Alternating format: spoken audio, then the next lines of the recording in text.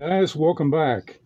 What you're looking at is our Google document, and we have some important information that we want to go through with you. And to set this thing up, first of all, this is on a computer pad, and one of the problems is I do not have a mouse to so you can follow along, but I can highlight certain words uh, as we go along. But anyway, let's get started. And by the way, this document is found in Google Documents. It's in the description box. It's also found. This information is going to be on a pinned comment. And the link to the Google document is at the bottom of the comment. But let's go ahead and get started and get the show on the road. Let's make sure we're being recorded. We are. We have an important update. It is the rapture date that Jesus was referring to in John 4:35 found in the temple scroll.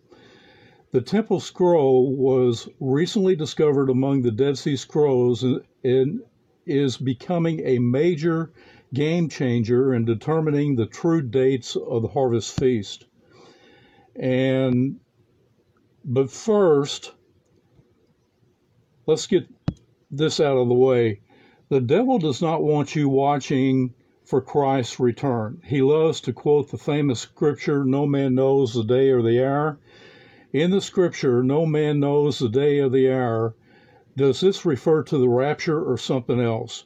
And that is found in Matthew chapter 24, where Jesus says, "Heaven and earth shall pass away, but my words shall not pass away. But of that day or hour no man knows, not the angels of heaven, but my Father only." In this scripture, the day and hour refers to the time when heaven and earth passes away, not the rapture. In fact, Jesus was always telling his his believers to keep watching for his return. According to Jesus in Revelation 3:3, if you are watching for his return, you will know the day and even the hour. On the other hand, if you are not watching, he will come like a thief in the night, and you will not be prepared. In Revelation 3:3, it says, "Remember therefore how thou hast received and heard, and hold fast and repent. If therefore thou shalt not watch, I will come upon thee as a thief, and thou shalt not know what hour come upon me." The devil does not want you to know what time it is. If he can't stop you from looking by the phrase, "no man knows the day or the hour," he will change up the calendars where you do not know what time it is. The devil has been messing with the calendars for over 2,000 years. In fact, this is predicted in Daniel 7:25. He will try to change the rules about the dates and God's law.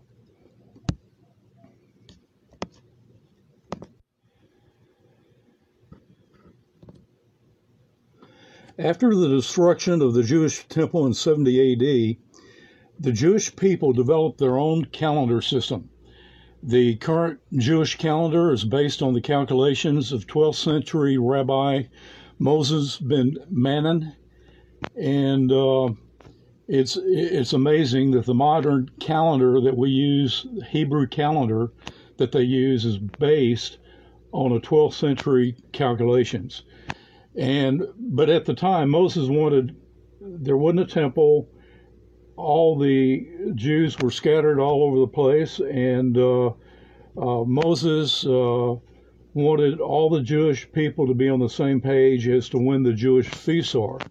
So he developed the calendar. It's called the Metonic cycle of 19 years, of which 12 are common, non-leap years, and 7 are leap years. of 13 months, where they add an extra month. And they always add the month at the end of the year instead of looking for when the first day of the month, looking for the new moon at the beginning, which screws everything up. The evening that the new moon is spotted starts the first day of the week and month. So the first day of the month is always considered Sunday, and 7 days later is the Sabbath, or considered Saturday. And let's put, when the Jewish calendar was invented, they did not have like Monday, Tuesday, Wednesday, Thursday, Friday, Saturday, Sunday. Okay, they had day 1, day 7, or the Sabbath, 7, 14, 21, 28 in the month were the Sabbath days. And that it all starts with looking for the sliver of the new moon that starts the month. When the new moon is started, then all the time is lined up.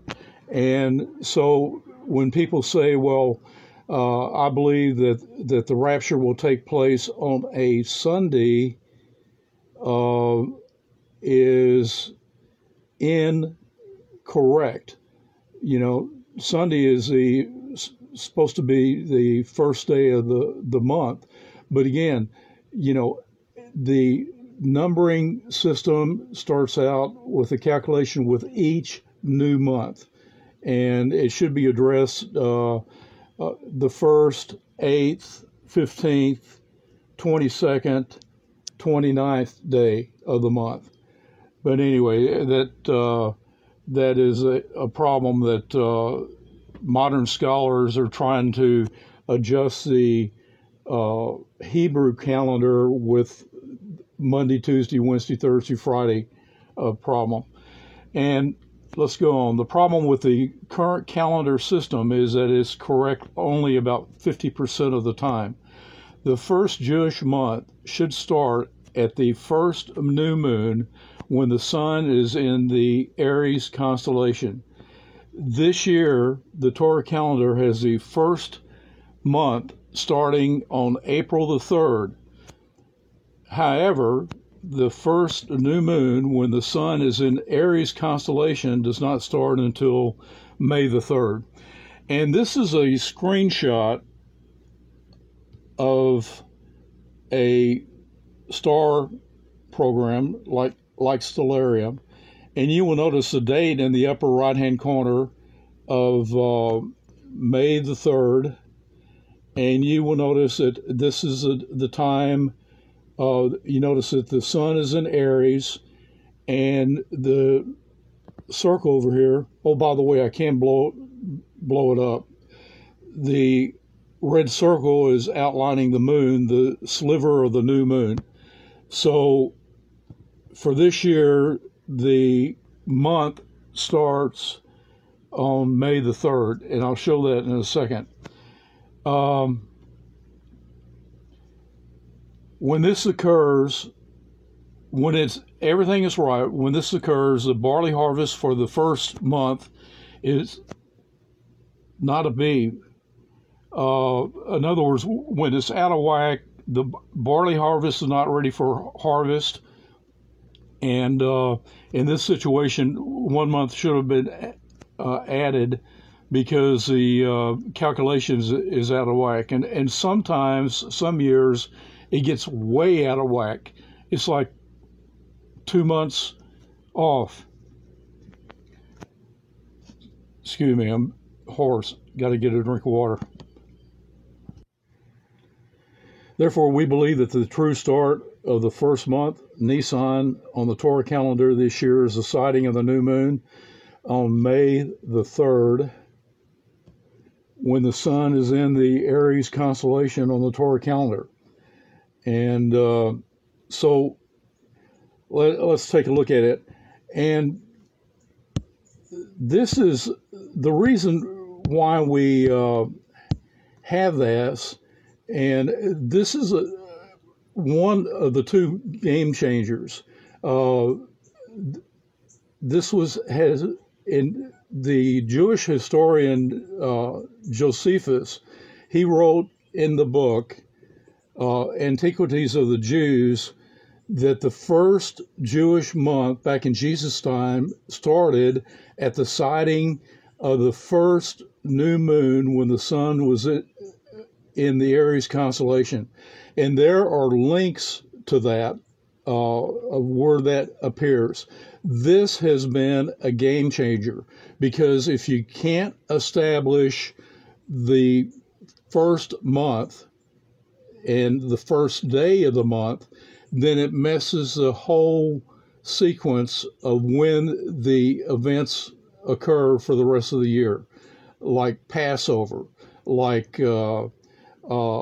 Sukkot, like Pentecost. Everything is screwed up. I mean, this was by design of the devil. So anyway, going through this, it is 1 month off. So let's actually look at the calendar.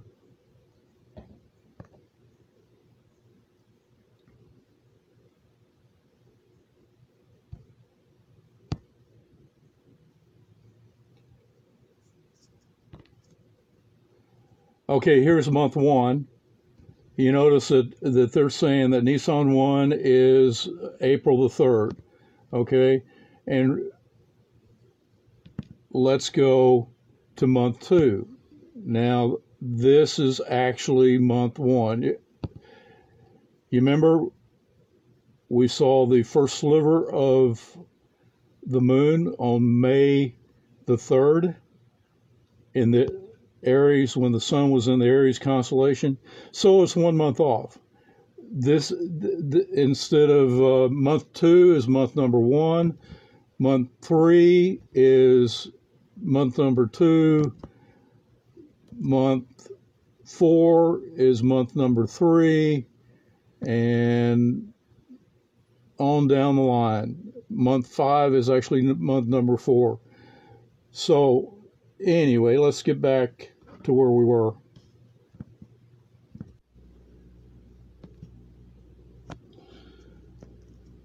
So it's 1 month off, and so let's get in talking about the temple scroll. Does the newly discovered temple scroll give us the date for the rapture this summer? The Jewish people back in Jesus' time celebrated several Pentecosts, in other words, harvest feasts. In fact, the temple scroll that was recently found among the Dead Sea Scrolls talks about 3 harvest festivals. And this discovery has been a major game changer in that it tells us exactly when the Feast of Pentecost was observed during Jesus' time, or when all the harvest festivals were observed. And let's go through the harvest festivals that they describe. The first one is the Feast of New Grain, and it's held on the 15th day of the 3rd month. Okay, this is basically the traditional Shavuot, and the temple scroll says it is the Feast of First Fruits and the Feast of Weeks. Now, last year, Dr. Barry, we gave this information to him, and he was looking into it. In fact, this is what he is using to determine where the feasts are. However, I'll show you in a second. He's 1 month off because he's not using when the first moon was spotted in the Aries constellation. Here he's saying June the 14th, 15th is when Shavuots are, and I don't know if Return of the King is using that, but he also picked up the 15th day of the 3rd month. And let's look at it on the calendar. Go back to it.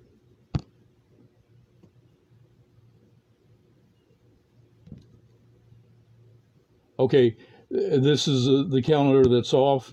You notice that they're showing that Shavuot is actually on the 6th day, or June the 6th. However, here is a date that the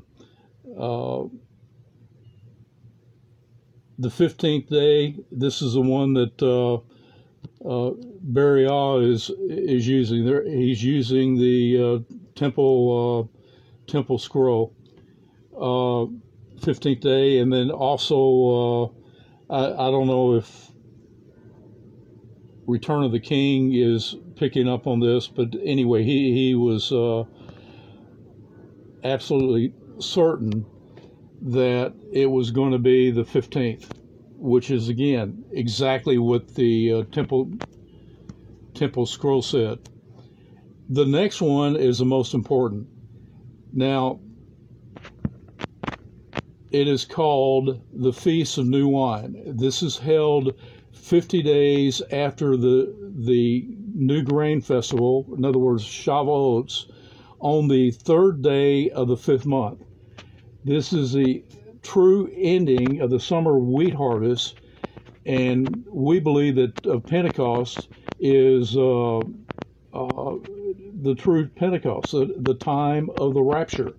And keep in mind, when they were coming up with the names, Pentecost was not used in the Old Testament at all. And when they were coming up with the names, you know, they called it, hey, new wine is here. This is the end of the harvest. We'll just call it the Feast of New Wine.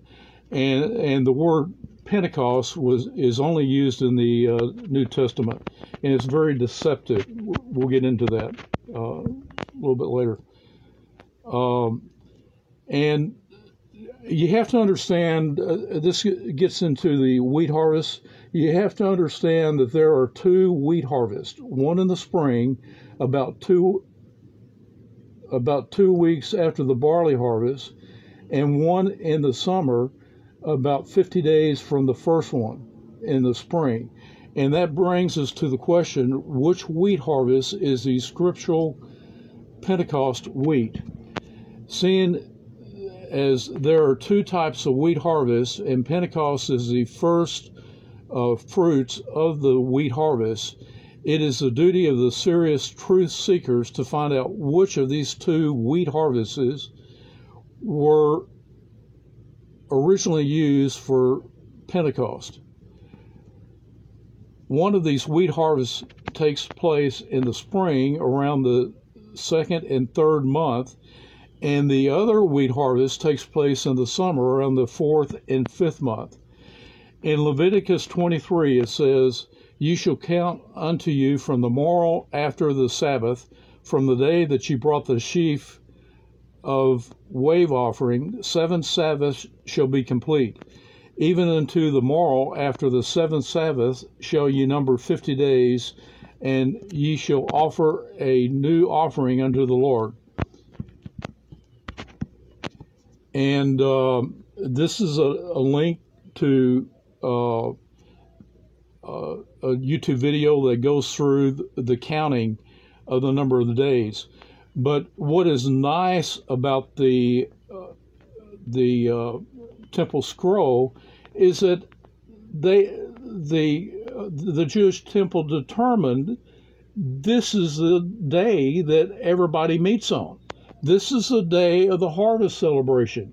This is the day they did it for you. They did all the counting. It is next to impossible to do the count because you don't know, well, should I take into Saturday? That's not even lined up with the true Sabbath day. But anyway, let's go on. Notice after the 7th Sabbath, you number 50 days. If we were to number 50 days after the 7th Sabbath complete, it would be obviously bring us to the offering offered in summer wheat harvest, which is 50 days beyond the spring wheat harvest. But if we numbered 1 day after the 7th Sabbath complete, it would be obvious bring us to the spring wheat harvest. The new offering would result from the wheat sown in the new year in the spring. In the Hebrew calendar, the New Year's always begin in the spring, but is harvested in the summer. Wheat typically takes 100 to 120 days, approximately 4 months to harvest from planting the seeds. Spring wheat harvest is referred to in the as the old harvest and not the new. The spring harvest, which typically takes place during the spring feast, unleavened bread, resulted from the seeds planted last year in the winter, 3 to 4 months earlier. The new offering would result from the wheat sown in the new year in the spring. In the Hebrew calendar, New Year's began in the spring, but it's harvested in the summer. And again, wheat typically takes 100 to 120 days, approximately 4 months to harvest from planting the seeds. The spring wheat harvest is referred to the old harvest and not the new.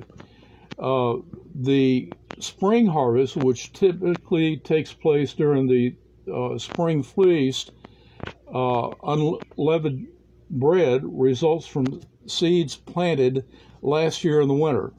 The new offering harvest occurred in the summer, resulting from the spring sowed, resulting from the wheat seeds sown in the spring of the new year. This time is also in harmony with the new wine that was present on the day of Pentecost in the second chapter of the book of Acts. As the prophet Joel prophesied in the second chapter of Joel, there are no ripe grapes in the third month. That is the scenario of the traditional third month Pentecost. These scholars and some translations were also in harmony with the Pentecost summer wheat harvest in the 4th to 5th month, mentioned by the Messiah before Passover time in the book of John. And this is the key. Okay, so here's the scenario. The harvest, the spring harvest around Sukkot are resulting from the seeds planted in the wintertime, 3 to 4 months earlier. Okay, at Nisan 1, and this is when Jesus made the statement, "Do you not say there are still 4 months and then comes the harvest?" Okay, he is telling you right there that the harvest is 4 months later. Okay, so he is saying that hey guys, this is basically when I'm harvesting the church, 4 months from Nisan. Okay, so you add it up. May, first month, he told it before, he mentioned that statement that 4 months to harvest. Okay, May, June, July, August. That's 4 months. The harvest is in August, and we'll check that out in a second. The rapture is going to be in August when he comes back for his church. We are the wheat harvest. That is the end of the wheat harvest, which, by the way, happens to be when new wine is present. That's why they mocked the apostles, speaking in tongues. Oh, you guys are drunk with new wine that's out. You know, she got it from the local concession stand. Okay, is Jesus telling us that the rapture will be at the harvest of the wheat, the bride, which is the true Pentecost on the 3rd day of the 5th month? And then he goes, the temple scroll also speaks of a third feast, and that's called the Feast of New Oil, and that's held 50 days after the wine festival on the 22nd day of the 6th month. And we'll go through this on the calendars. The second of these feasts, again, like we were talking about, second of these feasts that is, again, on the, what do we say?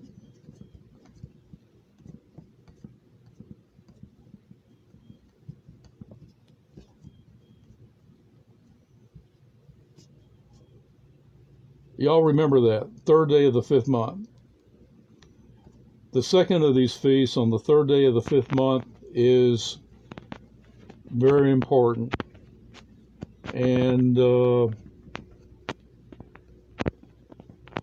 second of these feasts is the most interesting because it may well explain, like I was talking about, the mocking comments of the onlookers who think that the disciples have been knocking back too much new wine. One of the things that has perplexed scholars for years is why this accusation would surface when the new wine and the new grain were not harvested together. But it makes more sense if they are accusing the disciples of drinking new wine at the Feast of the New Wine, the true Pentecost. In Matthew 24, Jesus said, "This generation shall not pass till all these things be fulfilled."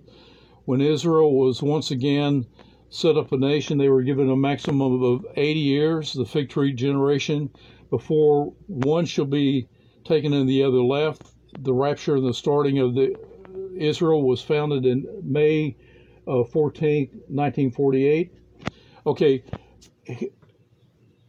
what we're doing here is we're looking at is an August rapture, does that really fit into the fig tree generation?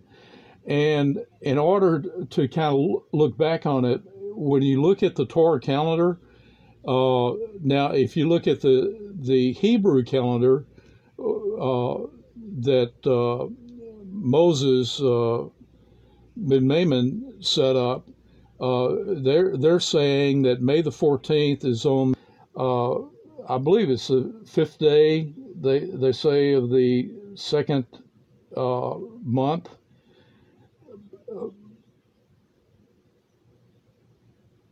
But anyway, when you look at the Torah calendar, it actually says it's the 4th day of the 3rd month. And there's a link to what that Torah calendar says. And again, in Psalm 90, it says that the length of our years are 70. If by strength, it's 80 years. And that's what he was describing, that this generation that sees Israel become a new nation, they are given a maximum of 80 years. And in other words, everything must happen, the rapture,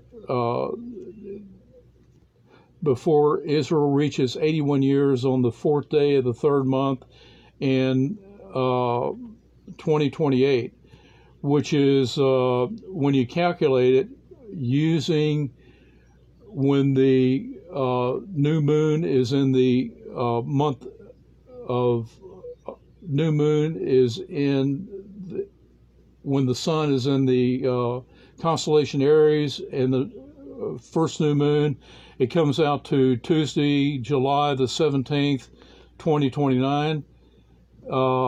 And then if we subtract 7 years, 7 times 360 days, comes to 2,520 biblical days. And that would bring us to around August the 23rd. So therefore, in order for the fig tree generation, it really can't go past the summer in order for the fig tree generation to still be in effect. And fact, if we pass summer, we can basically throw out the fig tree generation. And there is a good video, which I'll probably put on the back of this, that really goes into the reasons why the rapture must take place before the summer ends this year in 2022. And it's amazing. The Lord is really highlighting Nissan 1 of this year.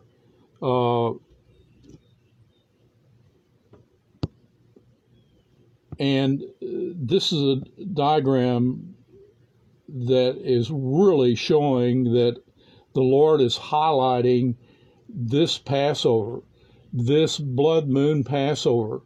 And it's amazing all the planets are lined up in a straight line occurring this month. A number of the Lord is screaming, this is an important date. Keep this in mind. Okay, it's very important because May the 3rd, 2022, as we showed, is Nissan 1. This is the first day of the first Jewish month. This is actually God's Rosh Hashanah. This is God's Feast of Trumpets. And this is, many scholars believe, we included that this is the start of a new 7-year Shemitah cycle of famine, economic collapse, and world war.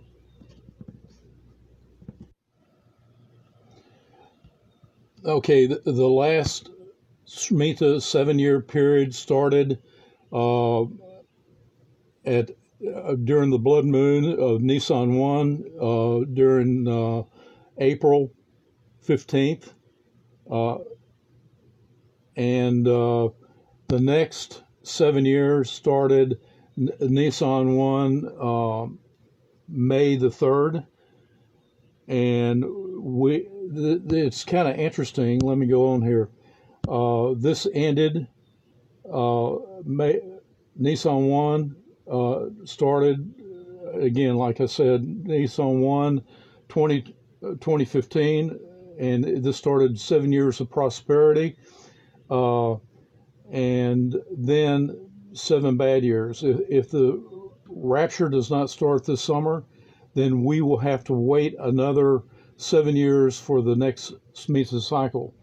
And it's kind of interesting. This is based on the prophecy of the 2 cows.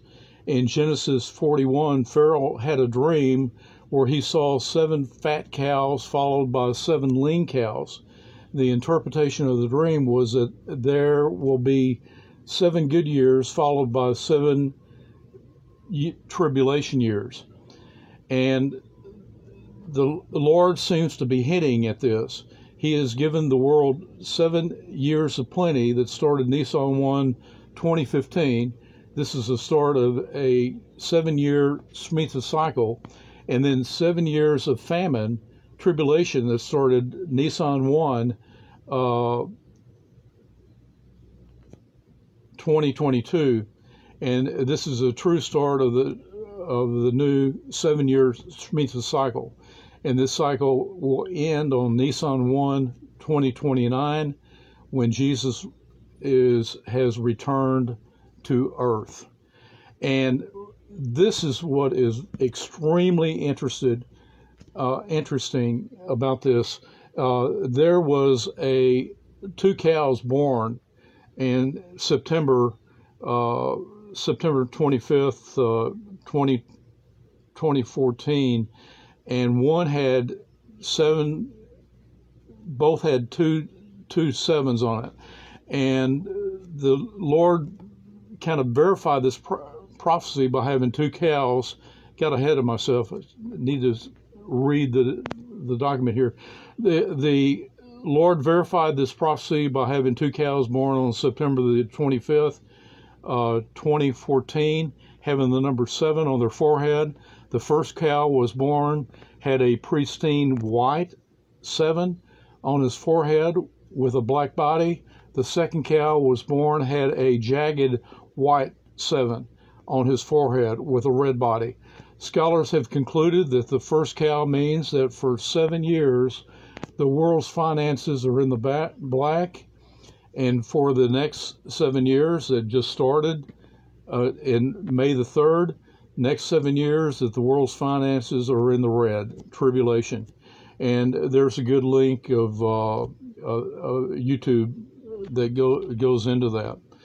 And it's kind of interesting that if you look back, those years, the first 7 years have been extremely prosperous worldwide for the world. And now we're starting, after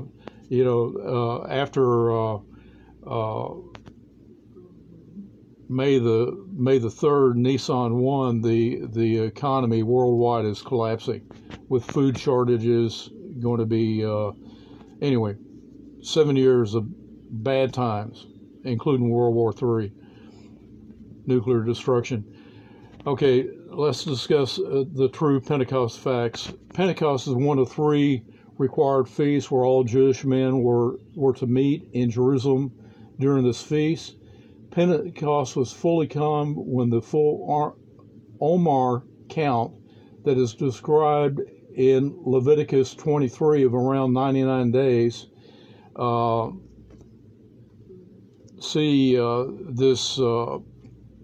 This video is reached. This is the end of the wheat harvest. The church is raptured during the wheat harvest, which is the appointed time. This is a time of true Pentecost when the Holy Spirit was given in Acts 2. And also it's the time of the Feast of New Wine that is observed during Jesus' time. Pentecost is one of 3 high Sabbath feasts that the Lord requires all men to make a trip to Jerusalem, the feast or Passover, which celebrates the harvest of barley, Pentecost, which celebrates the ending of the wheat and the first fruits of new wine, Tabernacles, which celebrates the grape harvest. Enoch was born and resurrected on Pentecost. Today's religious Jews on Pentecost will stay up all night looking for a door to open to heaven. This is the only time of the year that they stay up all day on a feast day. They also read the book of Ruth. What a beautiful picture of the rapture.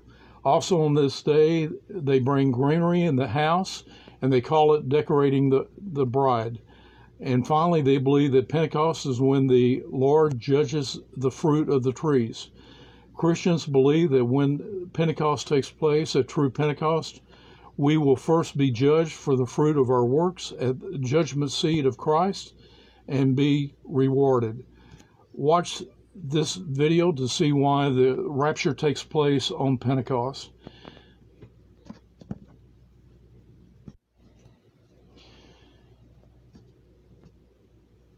In the book of Ruth, Boaz married Ruth, a Gentile, at the end of the week at Pentecost.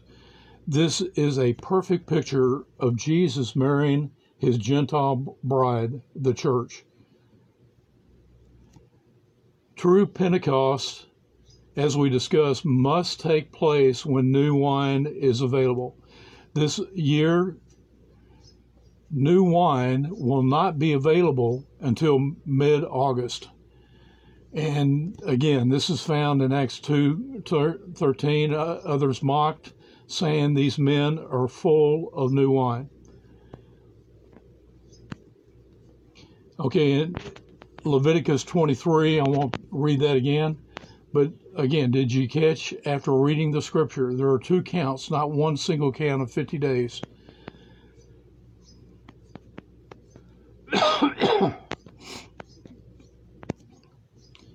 And this kind of goes on to the counting of the Sabbath. And again, kind of going through the counting of the Sabbath. And this is spelled out. This is kind of a Man-Child Ministries. If you click on this link, Man-Child Ministries kind of goes through his representation of what the count should be. That kind of goes along with this. If you click on this link, it goes through. But anyway, he's saying that the second count is adding 7 Sabbaths plus 1 day, a total of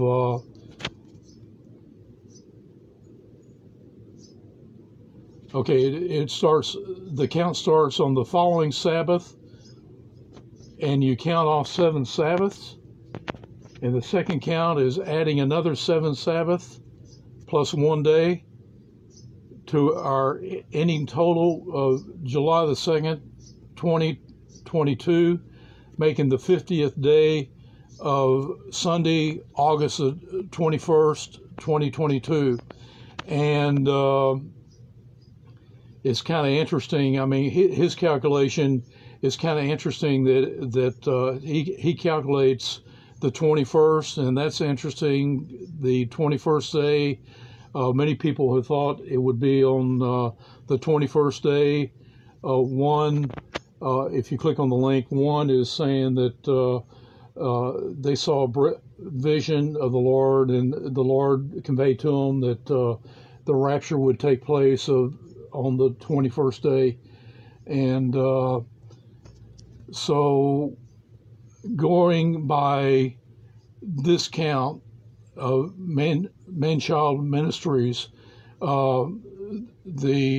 he believes that the rapture, which I believe is close, the rapture would be August the 20th to sundown, August the 21st. A true 97 days from the true blood Passover on May the 16th.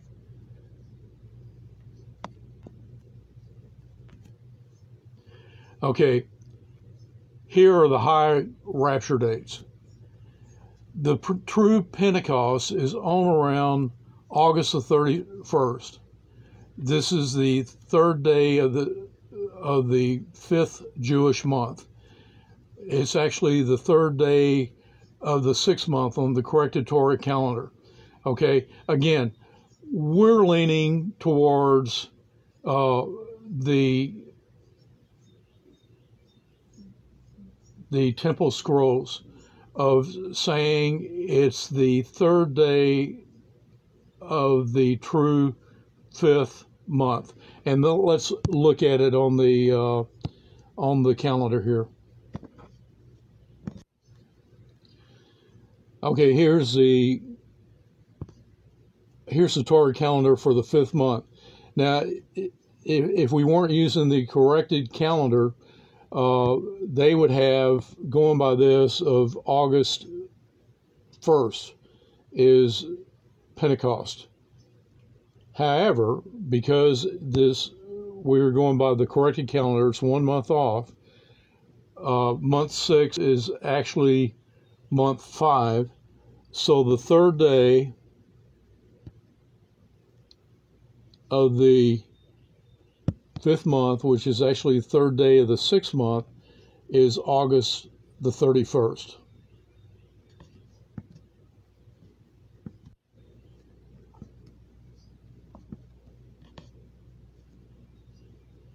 So this is the end of the wheat harvest. The church is raptured during the wheat harvest, which is the appointed time. This is the time of true Pentecost, when the Holy Spirit was given in Acts 2. It's also the time of the Feast of New Wine that was observed during Jesus' time. And again, Man-Child Ministries calculated this date to be August the 21st. Again, you can click on the link. However, we believe that the Jewish temple back in Jesus' time had the correct date. I mean, this was the date that all the Jews were following back in Jesus' time. I can't emphasize what a game changer this is. There's no counting. It's already been calculated, and this is what Jesus was using. This is why he referred to the harvest is 4 months from Nisan 1, 4 months. It's in August, on around August. So anyway, the last 10 days of August is a real high watch day. But let's go on. Another high watch day is the true 9th of Av. And again, on the corrected calendar, let's go back there. And on the corrected calendar, we want to go the 9th day of the 5th month, and it's September the 6th.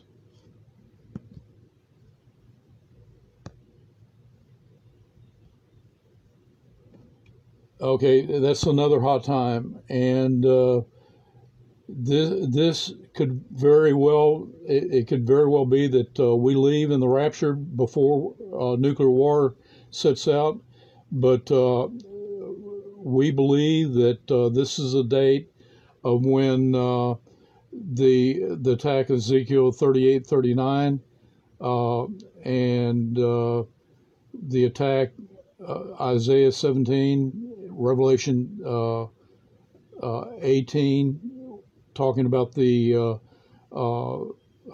destruction of United States and Russia, which we go into great detail. Let me show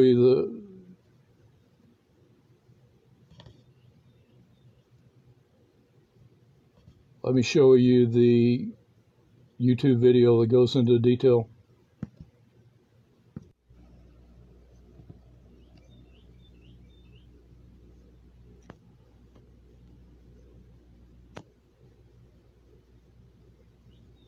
Okay, if you click on, will the rapture occur at the nuclear destruction of both USA and Russia, Ezekiel 38:39 and Revelation 18, that really goes into detail. That, we believe, is when the 9th of Av is when Russia, along with Turkey, Iran, invades Israel, and that kicks off nuclear destruction of the United States and Russia.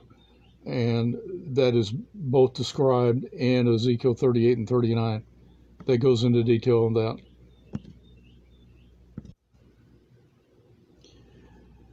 And if you click on this link,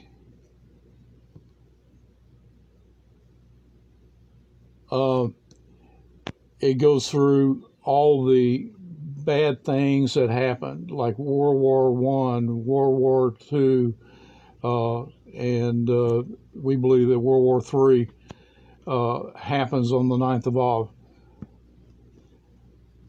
And here's some excellent videos of why the United States is Mystery Babylon, described in Revelation 18.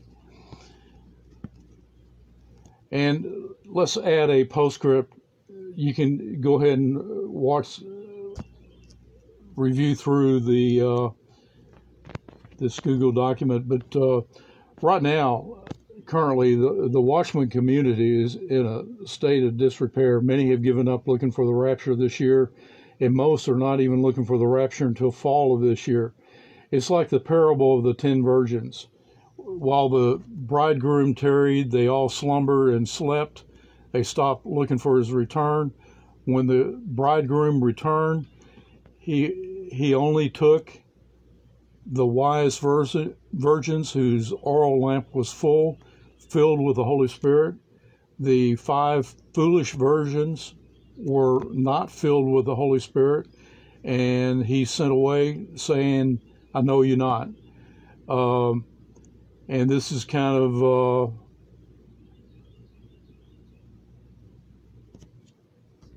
This is described in Matthew 25, and it talks about on verse 4, but the wise virgins took oil in their vessels, the Holy Spirit with their lamps, and while the bridegroom tarried, they all slumbered and fell asleep. That's an indication they all fell asleep. They got tired of watching, and that's an indication that everybody has given up, looking for they all fell for the lie. No man knows the day or the hour, so why bother looking? All gave up, particularly those that are lukewarm Christians. And at midnight a cry was made, behold, the bridegroom cometh, go out to meet him. And all the virgins he took, all the virgins that had oil in their lamps, the Holy Spirit, were filled with the Holy Spirit he took. But likewise, the virgins that didn't have the oil, that was left behind, they were scrambling to get oil in their lamp. They came, and verse 12, knocking, open up unto us, let us in heaven. But he answered and said, verily, verily, I say unto you, I know you not. So how do you know if you are filled with the Holy Spirit? A lot of people are saying, well, am I filled with the Holy Spirit? I accepted Christ as my Savior. I said the prayer. I believe that Jesus died on the cross for me. And to answer that, you are filled with the Holy Spirit if you exhibit one or more of the signs that Jesus said will follow believers. Okay? And he said in Mark 16, go in all the world. He said unto them, go in all the world and preach the gospel to every creature. He that believeth and is baptized shall be saved. He that believeth not shall be damned. In verse 17, these signs shall follow them that believe. In my name they cast out demons. They shall speak with new tongues. Verse 18, they shall take up serpents. And if they drink any deadly thing, it will not hurt them. They will lay hands on the sick, and they shall recover. In Acts 2:38, it tells you how to receive the Holy Spirit. In Acts 2:38, now when they heard this, they were pricked in their heart, and they said unto Peter and unto the rest of the apostles, men and brethren, what shall we do? Then Peter said to them, repent and be baptized, every one of you, in the name of Jesus Christ, for the remission of your sins, and you shall receive the gift of the Holy Spirit. Did you catch that? You are guaranteed the Holy Spirit after you have been water baptized. Okay? Now,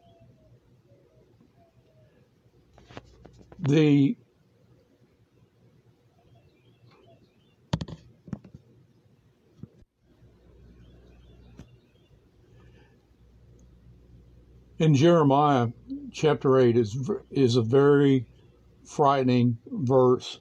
The harvest is past. The summer has ended, and we are not saved. It is very important. Do not let this summer pass without you being saved. I feel that this is our last summer on earth. And what must I do to be saved? And we have put together some playlists that goes through the steps. I wish I had this when I became a Christian, the steps of how do you get supercharged with the Holy Spirit? How do you live a Spirit-directed life and follow the steps. But let me give personal testimony to you that I was baptized not knowing anything about the church. I was baptized as a young teenager, and but I didn't receive the baptism of the Holy Spirit. And I went through college, and I faced some real bad times in my life, and I read in Acts 2:38 that if you repent and be baptized, every one of you, in the name of Jesus for the remission of your sins, you will receive the Holy Spirit. And this is just my personal testimony. I got real serious with the Lord. I repented of my sins. And in my hot tub, I baptized myself. And then I quoted, Lord, you said in your word that if you repent and are baptized, you will receive the gift of the Holy Spirit. And Lord, I'm believing that you're giving me the gift of the Holy Spirit right now. And the Lord baptized me in the Holy Spirit. And I started speaking in tongues, and my life changed ever since that day. That became Spirit-led. And if you want to know the signs of what follow believers of living the Spirit-filled life, there is a video at the opening that I want to play you the first portion of signs that follow believers.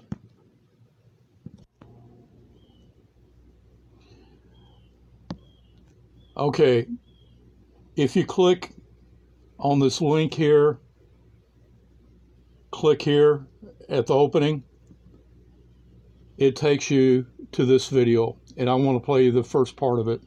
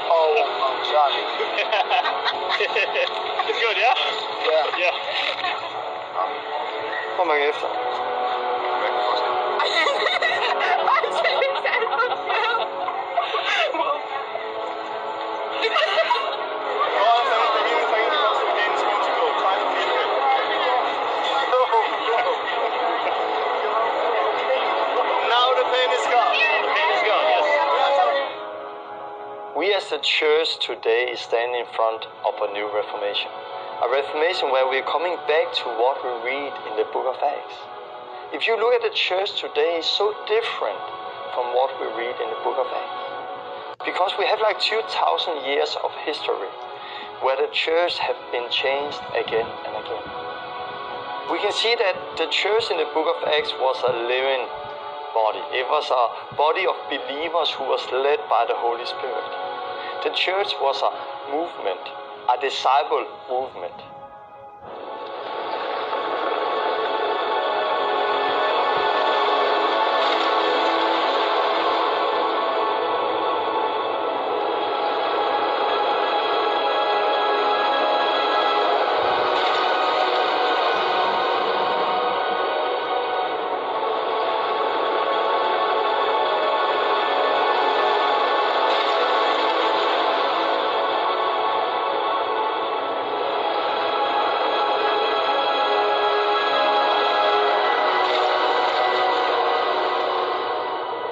If you take a body and make a business out of a body, is that not prostitution? And this is what we have done today with the church. We have prostituted the church of Christ, the body of Christ. And because of that, we need to see a reformation where we go so much deeper, where we are talking about the doctrine, we are talking about the spirit, and we are also talking about the whole system, the church system, why we do church the way we do it. It's time to go back to what we read in the book of Acts.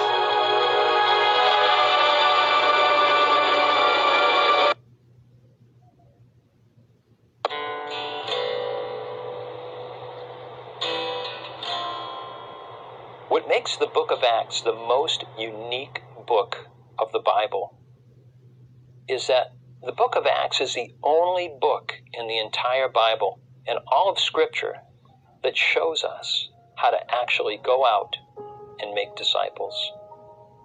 If you read the Gospels that lead up to the book of Acts, what's interesting is that even though these books were written at a time, like during when they were written, were probably about 30 years after the cross, but the time period covered are all before the cross. So we don't see the fullness of the Christian life there because Christ hadn't yet died, he hadn't yet been buried and resurrected and sent his Spirit. So we don't see in the Gospels how they went out and actually made disciples. The Holy Spirit had not yet been given. And plus, we didn't have the power yet to go out and be successful doing this. And I think that contributes to a lot of the fear today for those who don't know the Holy Spirit. Because Jesus told them to go and wait. He says, when my Spirit comes, you will receive power, and then you will be my witnesses. It's real. It's really real. It's really real, y'all. I can't play it now. It's real. I'm saying that it's real. You have to believe this thing. It's real. She just got healed.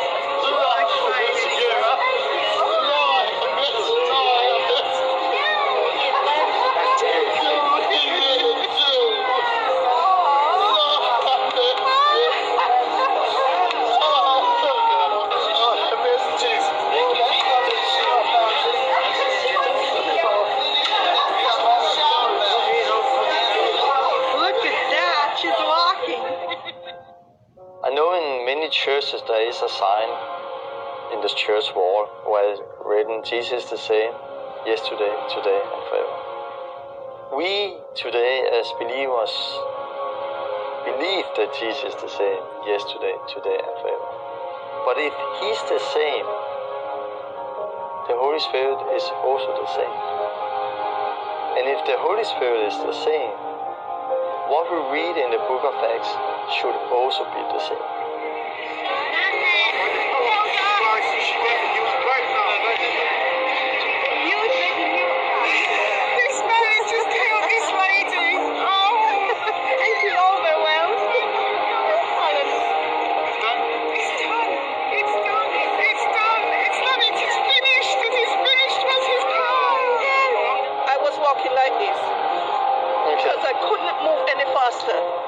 What you can do now?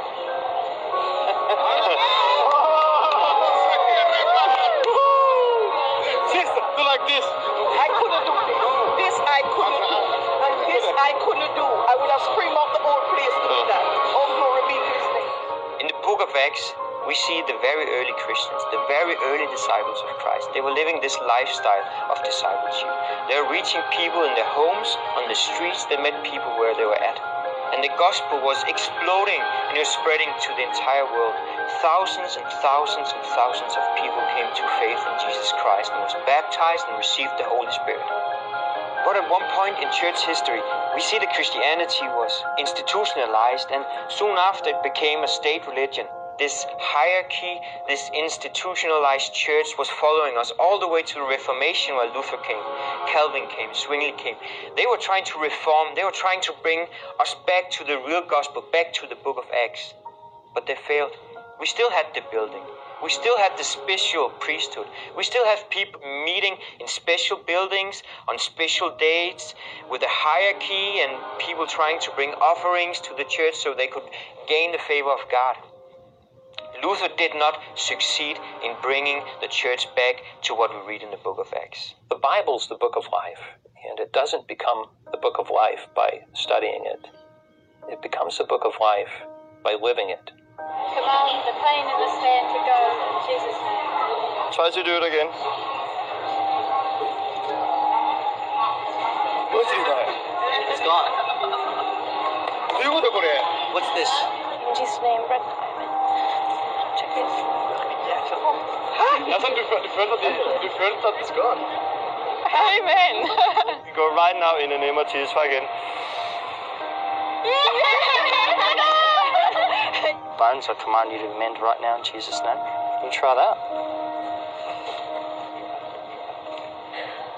That? It's similar al Reiki? No. No? Jesus. Oh, yeah? Jesus. Not Reiki.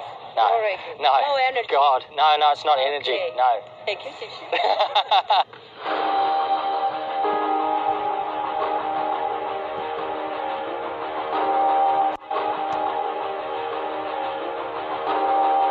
What do you think about that, what just happened?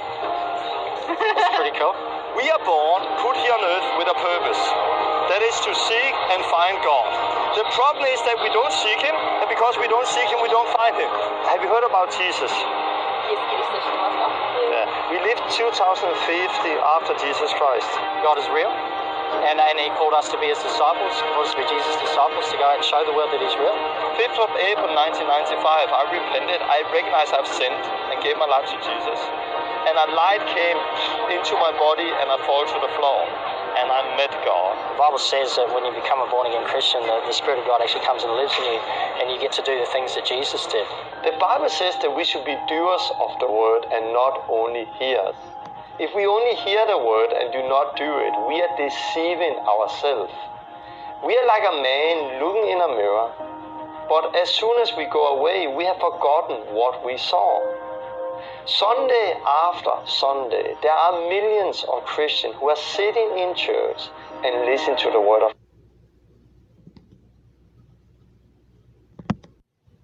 Number 1, Nissan 1 is a pivotal date in 2022. Daniel's 7 weeks. Nissan 1 this year marks the completion of 7 sabbatical weeks since Jerusalem was restored to the Jews in 1967. This is significant because Daniel's weeks prophecy says Messiah will appear 7 weeks after Jerusalem is restored. In verse 25 we read, "From the going forth of the command to restore and rebuild Jerusalem until Messiah the Prince, there shall be 7 weeks. The only modern restoration of Jerusalem occurred in June 1967. Counting 7 weeks from the start of the first sabbatical week after 1967, which is Nisan 1973, we arrive at Nisan 2022. Reason number 2, Nisan 1 is a pivotal date in 2022, the 50th year. Because Nisan 1 this year marks the completion of sabbatical weeks, it also marks the start of a 50th year, a potential jubilee. The Jubilee is called the year of redemption or the acceptable year of the Lord, designations with profound eschatological overtones. Pertaining to the feast of the Lord, it is interesting to note that, because 2022 is the 50th year, this year's Pentecost, which is the 50th day, represents a 50th within a 50th, a numeric concurrence denoting harvest and the fullness of time that occurs only twice a century. Reason number 3, Nisan 1 is a pivotal date in 2022. Jerusalem's Wall. Nisan 1 this year marks the completion of 7 and 62 sabbatical weeks since Jerusalem's wall was rebuilt by the Islamic ruler Suleiman circa 1536 AD. This is significant because Daniel's week's prophecy mentioned specifically the walls surrounding Jerusalem being rebuilt. Suleiman ordered the rebuilding of Jerusalem's wall in 1536-37 AD. Counting 7 and 62 weeks from the start of the first sabbatical week following the order to rebuild, which is Nisan 1539 AD, we arrive at Nisan 2022. Reason number 4, Nisan 1 is a pivotal date in 2022, solar eclipse anniversary. Nisan 1 this year marks 7 years, or 1 sabbatical week, to the day since a total solar eclipse darkened the northernmost tip of the globe, the point where the longitudinal lines intersecting every nation and landmass converge. Besides occurring on the biblical New Year, the Nisan 1 eclipse of 7 years ago coincided with the spring equinox.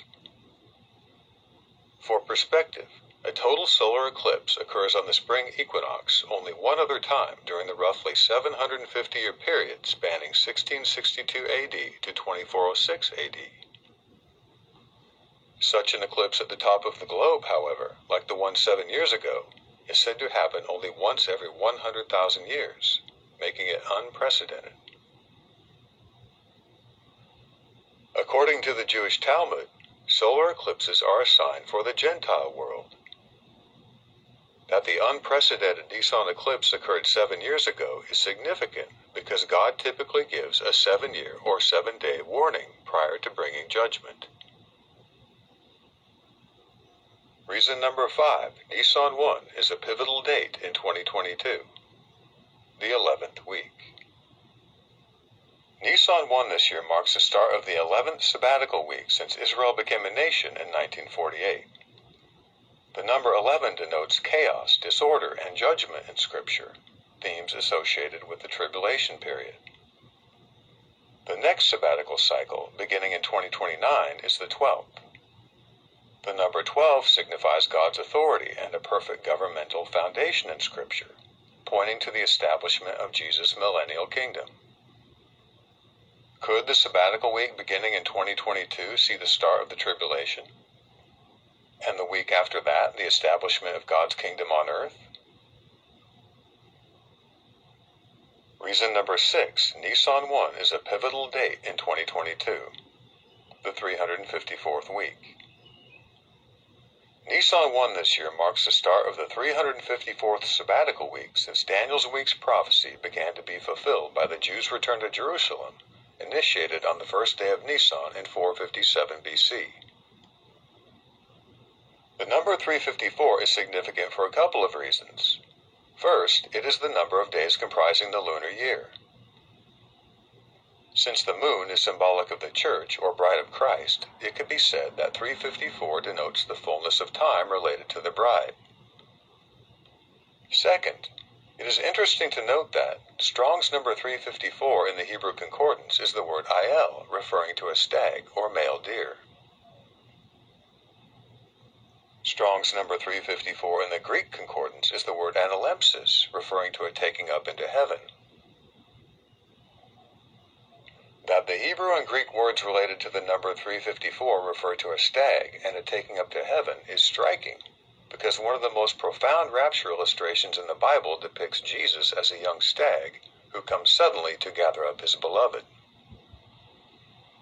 In Song chapter 2, we read, "The voice of my beloved, behold, he comes, leaping upon the mountains, skipping upon the hills. My beloved is like a gazelle or a young stag. Behold, he stands behind our wall. He is looking through the windows, gazing through the lattice. My beloved spoke and said to me, Rise up, my love, my fair one, and come away. While concurrences like the one related to the number 354 do not carry the same weight as Scripture, they nonetheless give one pause. In the New Testament, the word coincidence is used only once. It is translated from a Greek word, synkeria, which is defined as a confluence that occurs by God's providential arrangement of circumstances. That is to say, where God is concerned, there are no coincidences. The remaining few anniversaries on our list are not precisely linked to Nisan 1. However, they do occur within days or months of this pivotal date. Let's continue then with reason number 7. Nisan 1 is a pivotal date in 2022, the Bethlehem Star.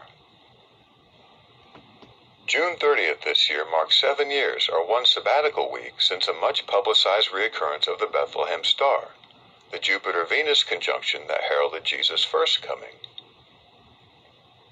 While Jupiter-Venus conjunctions are not uncommon, the one 7 years ago was notable for 2 reasons. First, it occurred amid a slew of other heavenly signs, including the aforementioned Nisan 1 eclipse. Second, it mirrored a similar triple conjunction of the 2 planets around the time of Jesus' birth in 32 BC. Significantly, both conjunctions occurred in the constellation Leo in the latter part of the month of June. Furthermore, both conjunctions occurred in the first year of a sabbatical cycle. Since both conjunctions occurred at the start of a new sabbatical week, they are separated by a span of exactly 288 weeks. Concerning the number 288, it is interesting to note that, according to those who study the numeric value of words in Scripture, it is the totient function of 888, the number associated with the manifestation of God in the flesh, Christ Jesus, to save humanity from its sins. In view of the correspondence of the 2 Jupiter-Venus conjunctions, the question is begged, might the repeat 7 years ago have been a heavenly declaration of Jesus' soon return? Reason number 8, Nisan 1 is a pivotal date in 2022, blood moons. 2022 marks 7 years or one sabbatical week since consecutive blood moon eclipses occurred on the spring and fall harvest festivals, Passover and Tabernacles. Significantly, the Tabernacles eclipse was a super blood moon, a phenomenon in which the moon's proximity to Earth causes it to appear larger than normal. According to the Jewish Talmud, blood moons are a bad omen for Israel. Could the extra-large blood moon of 7 years ago, visible above Jerusalem, have been the ultimate 7-year warning? Reason number 9, Nisan 1 is a pivotal date in 2022, the leafing of the fig tree. March 10th this year marks 73 years since the newly planted fig tree, Israel, substantially enlarged its borders during the First Arab-Israeli War, which ended in March 1949. That same spring, the fledgling Jewish nation established its first government and was admitted to the UN organization, cementing its status as a nation. Israel's growth spurt in spring 1949 is noteworthy because Jesus says the generation who sees the yet tender fig branch put forth leaves will see all the end times events come to pass. Scripture defines an average human lifespan as 70 to 80 years. Counting 80 years from 1949, we arrive at 2029. Subtracting then 7 years, the presumed length of the tribulation period, from 2029, we arrive at 2022. Reason number 10, Nisan 1 is a pivotal date in 2022, the setting up of an abomination. 2022 marks 1,335 years since the Dome of the Rock, an Islamic shrine dedicated to Allah, was built on the Temple Mount in 687-88 AD. This is significant because in Daniel's final vision of the end times, it says,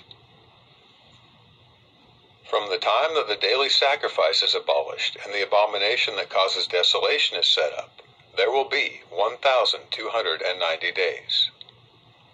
Blessed is the one who waits for and reaches the end of the 1,335 days. In Bible prophecy, a day typically represents a year. Counting 1,290 prophetic years from when the temple sacrifice was taken away by Babylonian King Nebuchadnezzar in 586-85 BC, we arrive at 687-88 AD, the year the Dome of the Rock was set up. Counting forward 1,335 years from when the Dome of the Rock was set up, we arrive at 2022.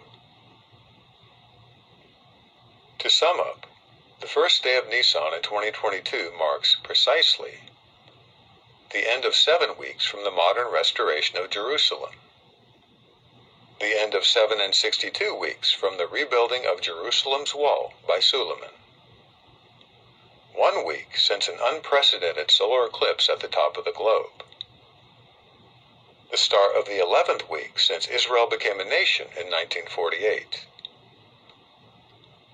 the start of the 354th week since Daniel's week's prophecy began to be fulfilled in 457 BC.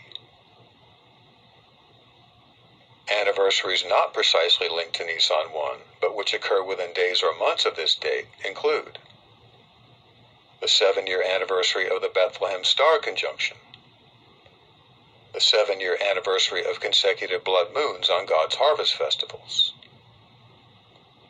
the 73rd anniversary of the leafing of the fig tree in spring 1949, and the 1,335th anniversary of the setting up of an abomination on the Temple Mount. With the aforementioned in view, it can be said that the year beginning at Nisan marks a calendrical convergence like no other. The most compelling anniversaries are those related to Daniel 9:25, a verse purposed to convey the time of Jesus' coming by a reckoning of sabbatical weeks. It defies coincidence that Daniel's weeks may be counted separately or together and from different restorations of Jerusalem to point to the same year, 2022. This remarkable concurrence is a result of the 2 restorations of Jerusalem, medieval and contemporary, being separated by a span of 62 weeks.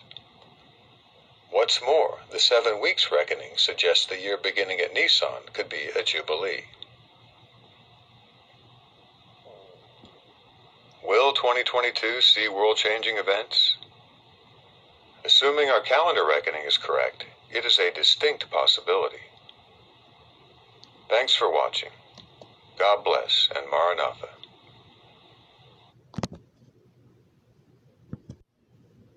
Get a better understanding of Pentecost and learn more about this feast. Now here we are in Uyakra, or Leviticus chapter 23, verses 15 through 16, and there's a reason that I'm using the KJV, but the KJV says, "And ye shall count unto you from the morrow after the Sabbath, from the day that ye brought the sheaf of the wave offering, 7 Sabbaths shall be complete.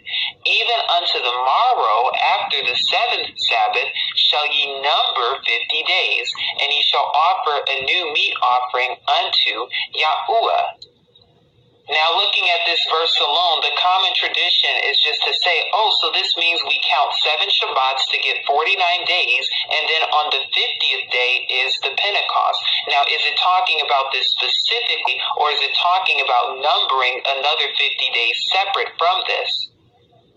Now, we're not going to go too much in detail into this, but we see when it comes to other versions, they all say the same thing in Leviticus chapter 23, verses 15, where it talks about the 7 weeks or the 7 Shabbats from the count of first fruits that we observe Pentecost. And we see right here the NIV says count off 7 full weeks, count off 7 full weeks. And if we keep scrolling down and go all the way to the KJV, it says 7 Shabbats shall be complete. And if you keep going down, it pretty much says the same thing.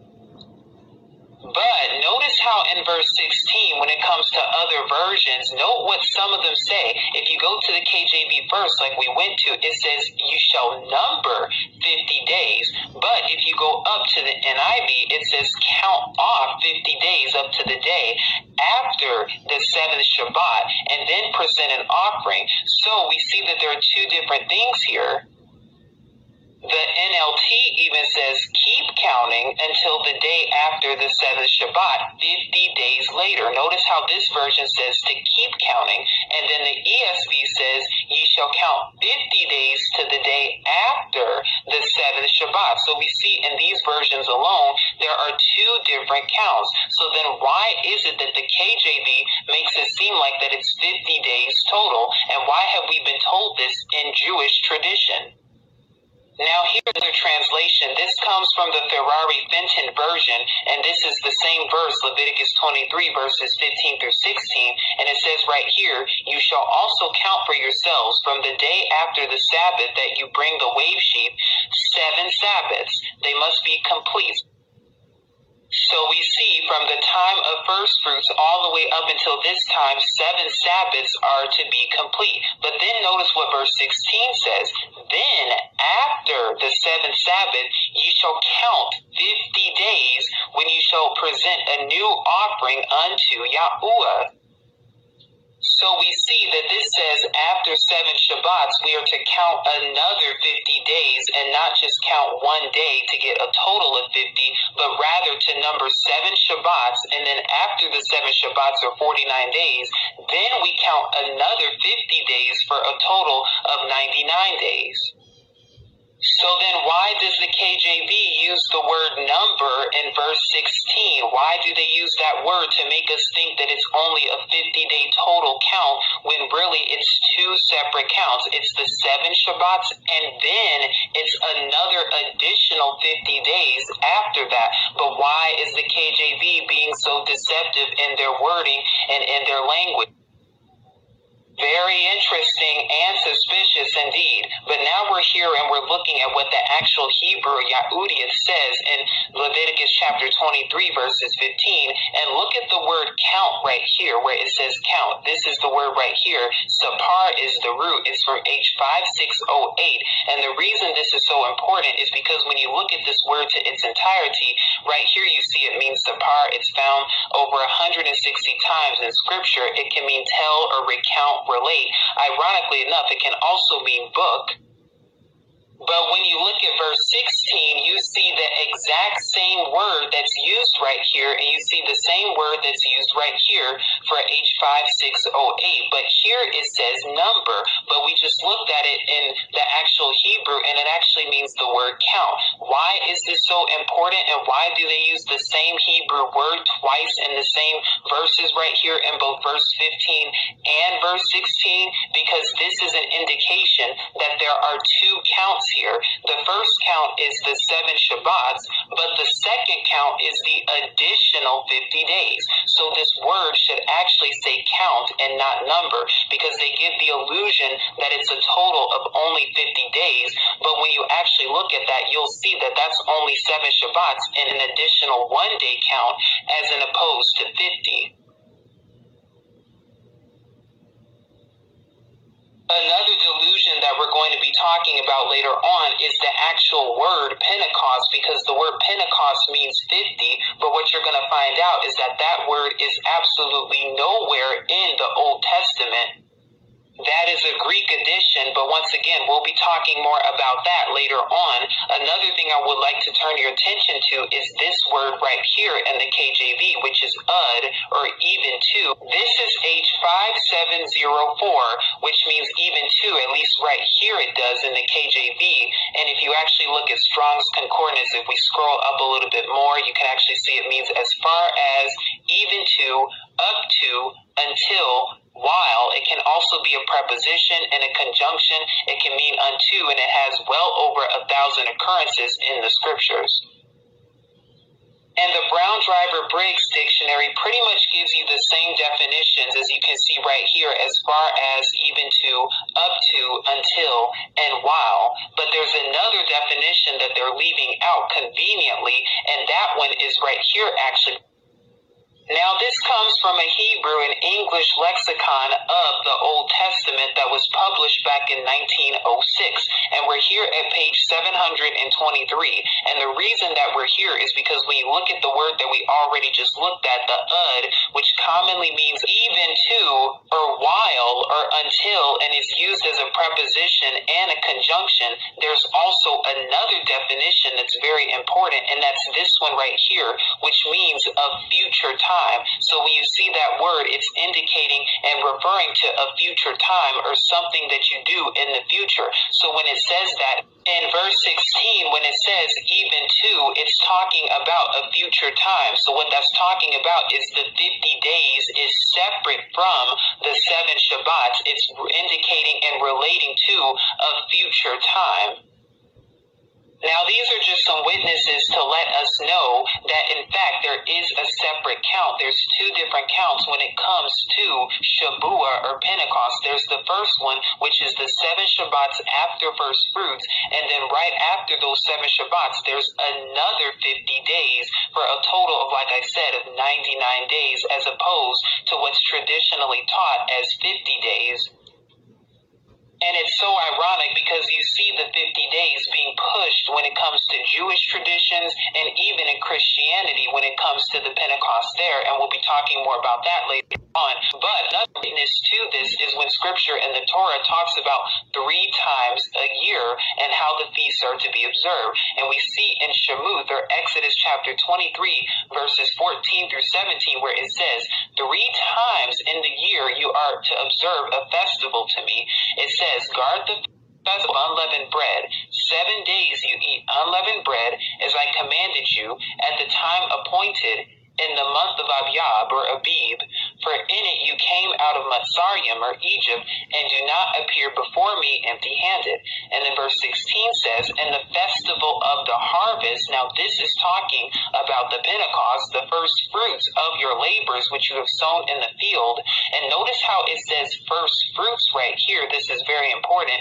And the festival of the ingathering, that's talking about tabernacles, at the outgoing of the year, when you have gathered in the fruit of your labors from the field. 3 times in the year, all your males are to appear before the sovereign Yahuwah. Now, 2 more witnesses of this is when it says in Shemut, Exodus chapter 34, verses 22 through 23, celebrate the festival of weeks with the first fruits of the wheat harvest and the festival of ingathering at the turn of the year. Now, this is very important indeed when it says first fruits of the wheat harvest, because what they do not want you to know and what they're not going to tell you, agriculturally speaking, is that there were 2 wheat harvests. There's the spring wheat harvest that comes for the spring feast, but there's also the summer wheat harvest. Is this talking about the one in the spring or the one in the summer where Pentecost is? Let's keep going. It says then in verse 23, 3 times a year all your men are to appear before the sovereign Yahuwah, the Aluah of Yasharal, and then also Devarim or Deuteronomy chapter 16 verses 16, where it says 3 times in a year all your males shall appear before Yahuwah your Aluah in the place which he chooses at the festival of unleavened bread, so that's the first one, which is in the spring, and at the feast of weeks, which is in the summer, which is Pentecost, and at the feast of booths, and they shall not appear before Yahuwah empty-handed. And we know the booths is tabernacles, which is in the fall. So we have right here the spring feast, which is unleavened bread, the feast of weeks, which is Pentecost. Now, although it's commonly in the spring, traditionally speaking, we know that it should be in the summer, and then feast of booths or tabernacles, which is in the fall. And that is where we get right here the spring, summer, and the fall, or 3 times per year. Which also makes sense too, because when you actually look at it together, when you look at all 7 of them, we know that the first 3 take place in the spring, and we know that the last 3 take place in the fall, but the one in the middle, which is commonly known as Pentecost or Shabuah Uth, Note how it's the fourth feast. It's the one right in the middle. So that's an indication, too, that it takes place when? In the fourth month, because the fourth month indicates the summertime, just like these take place in the first month right here, which is in the Hebrew calendar, that's the spring. This one takes place in the summer, which is the fourth month, and this one takes place in the fall, which is the seventh month. Now we're going to talk more about the two different wheat harvests, and prayerfully this is making sense. If you have any questions about this, please email me at truthunveiled77@gmail.com. But what they typically do not tell you is that agriculturally speaking, there are two wheat harvests in Yasharal. And when you understand the two of them, there's one in the spring, and there's also one in the summer too. And it says here that there are two wheat harvests, one in the spring about 2 weeks after barley harvest, and the one in the summer about 50 days after the one in the spring. So now that we know that there are two, we know that we have to find which one does the Pentecost fall under. Does it fall under the one with the spring, or does it fall under the one in the summer? Now this says here, one of these wheat harvests takes place in the spring around the second and third month, and the other wheat harvest takes place in the summer around the fourth and the fifth month. But if you look at verse 16, you'll see right here, it says, offer a new offering unto Yahuwah. And the reason that word new is so important is because agriculturally speaking, it's talking about something that's offered in the new year. So when you look at the new offering typically, agriculturally speaking, is harvested in the summer. And the reason that we know this is because in the new year, it would have been sown in the spring. So if the seed is sown in the spring, it's harvested in the summer. Now for wheat specifically, it typically takes 100 to 120 days, or about 4 months, for the time for wheat to go from a seed all the way until harvest. So if you sow the seed and sow a wheat seed in the spring at the beginning, towards the spring feast, you'll arrive about 4 months later at the fourth month. And that's also where it talks about in Yahukanan, John chapter 4, verses 35, about the 4 months. And we'll be talking about that later. But then there's also the spring wheat harvest. This is talking about the old harvest. And the reason that's the old harvest is because this harvest, those seeds were sown back in the winter time. Well, when you look at the winter time in the Hebrew calendar, that's actually the end of the year. So therefore, it makes it the old harvest. So if you look at a more proper timeline, you start to see that the spring harvest, or the harvest that typically takes place around the spring feast, unleavened bread, those seeds that were sown around the winter time in the old year, the year before.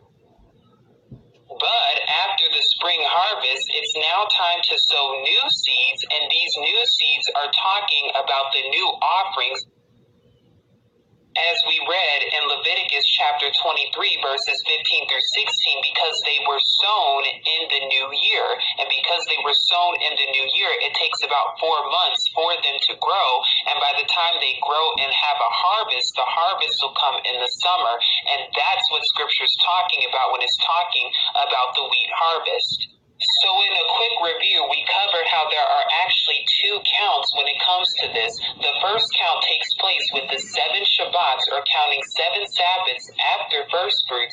But then after that, we have to count another 50 days, and that's the second count, in order to arrive to Pentecost, which is in the summer, sometime in the 4th month.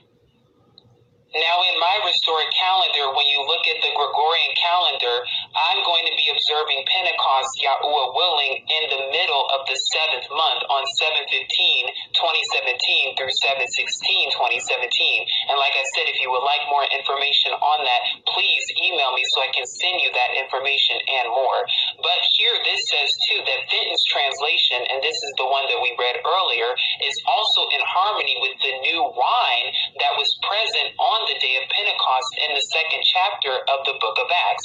As the prophet Joel prophesied in the 2nd chapter, there are no ripe grapes in the 3rd month, and neither is there a hog mentioned in the 3rd month in the scenario of the traditional 3rd month Pentecost, or the one that's typically in the spring, because the 3rd month is the spring. And this is according to if you only count 50 days as opposed to both the 7 Shabbats and the 50-day count. But it goes on to say that these scholars in some translations are also in harmony with the Pentecost summer wheat harvest in the 4th month mentioned by Yahusha at Passover time in the book of Yahuchanan John, which we mentioned earlier, where it says, do you not say there are still 4 months and then comes the harvest? And this is talking about, again, once again, the difference between the spring harvest and the summer harvest. The scholars and translations we have mentioned are also in harmony with the many other things that we have covered in the discussion of Pentecost. Now, the last thing we'll be going over is the actual word Pentecost and how this word is, in fact, a deception when it comes to this. And we're going to be taking a look at some of the ancient texts, see what they had to say with scripture all the way back in the 1500s to see what they actually said regarding this, even in the New Testament. Now, I'm here at Online Etymology Dictionary, which says Pentecost. You can see right here, it comes from late Latin Pentecosta, from the Greek Pentecosta, which means 50th day. And it's the feminine of Pentecostos, or from Pentecanta 50, from Penta 5. So we know that this is a Greek Latin word, which means 50 or 5. Well, the problem is using that word Pentecost for this feast, that's part of the deception because it makes you automatically think that, oh, it's automatically 50 days.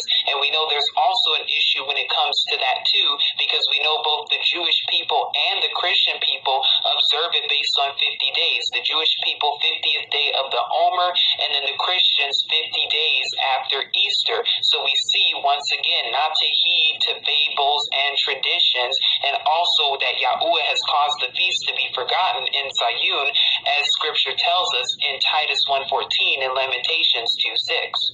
And as I said earlier, too, the word Pentecost itself, that actual word is nowhere in the Old Testament whatsoever. You only see that word 3 places in the New Testament, and we're going to be going over that in just a moment to come.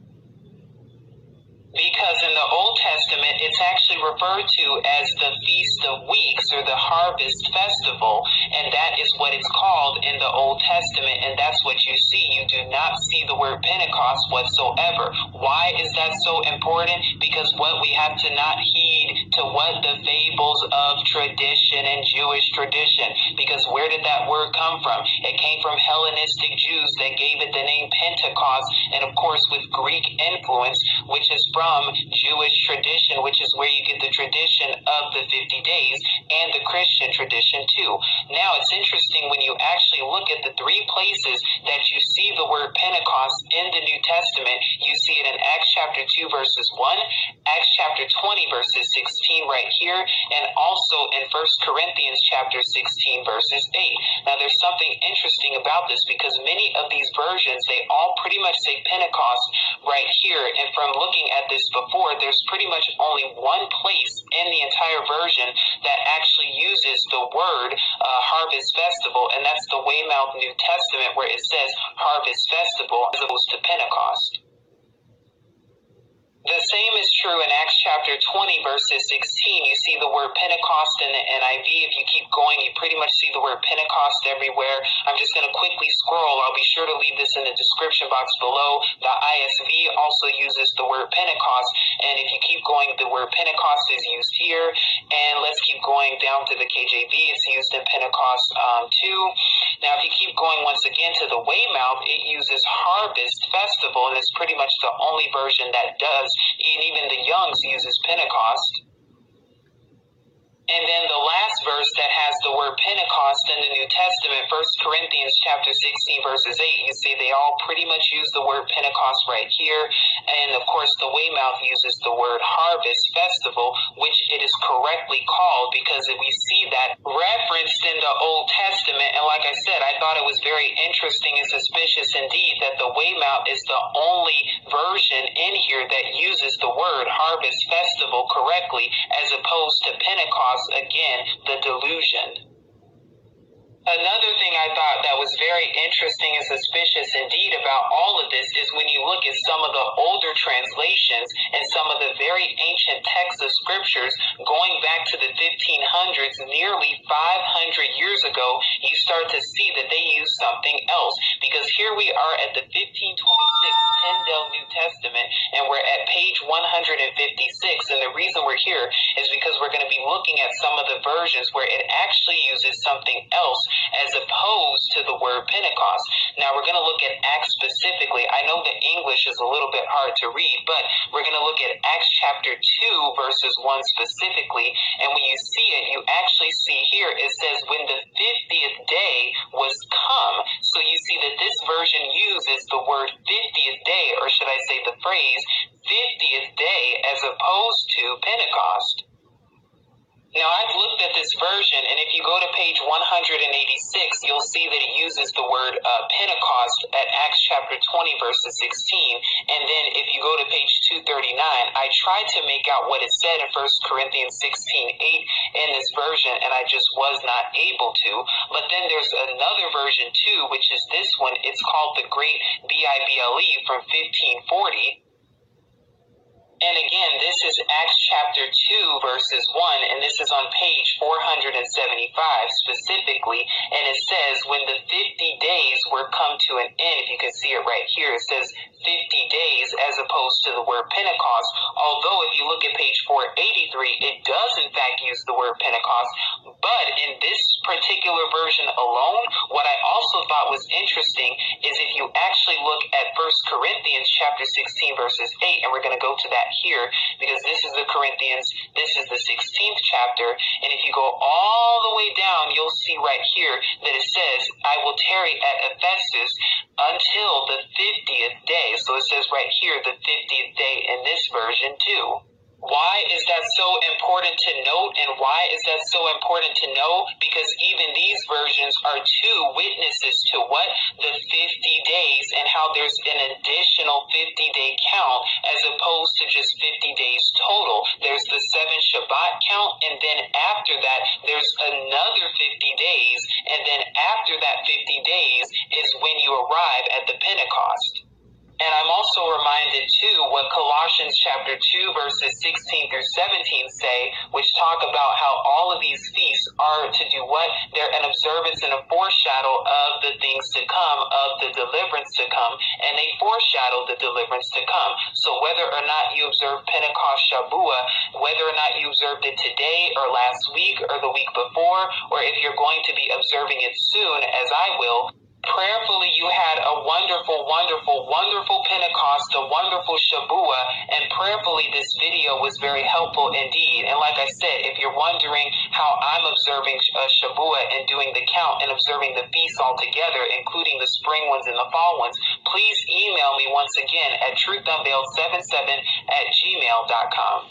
And if you have any questions, comments, or concerns, or even recommendations on the scriptures, and if you would like more understanding, or if you just have any questions for me, please feel free to email me at truthdunveiled77@gmail.com. Again, my email is just truthdunveiled7727, not 3, @gmail.com. Also, if you have any questions regarding scriptures, and if you would like a recommendation of what scriptures that I use and the scriptures that I recommend, also email me at truthdunveiled77@gmail.com, and make sure to put scriptures in the title of the email. If you have any questions about anything else, please be sure to email me. Prayerfully, this lesson was very helpful unto you. This is Truth Unveiled here, saying shalom.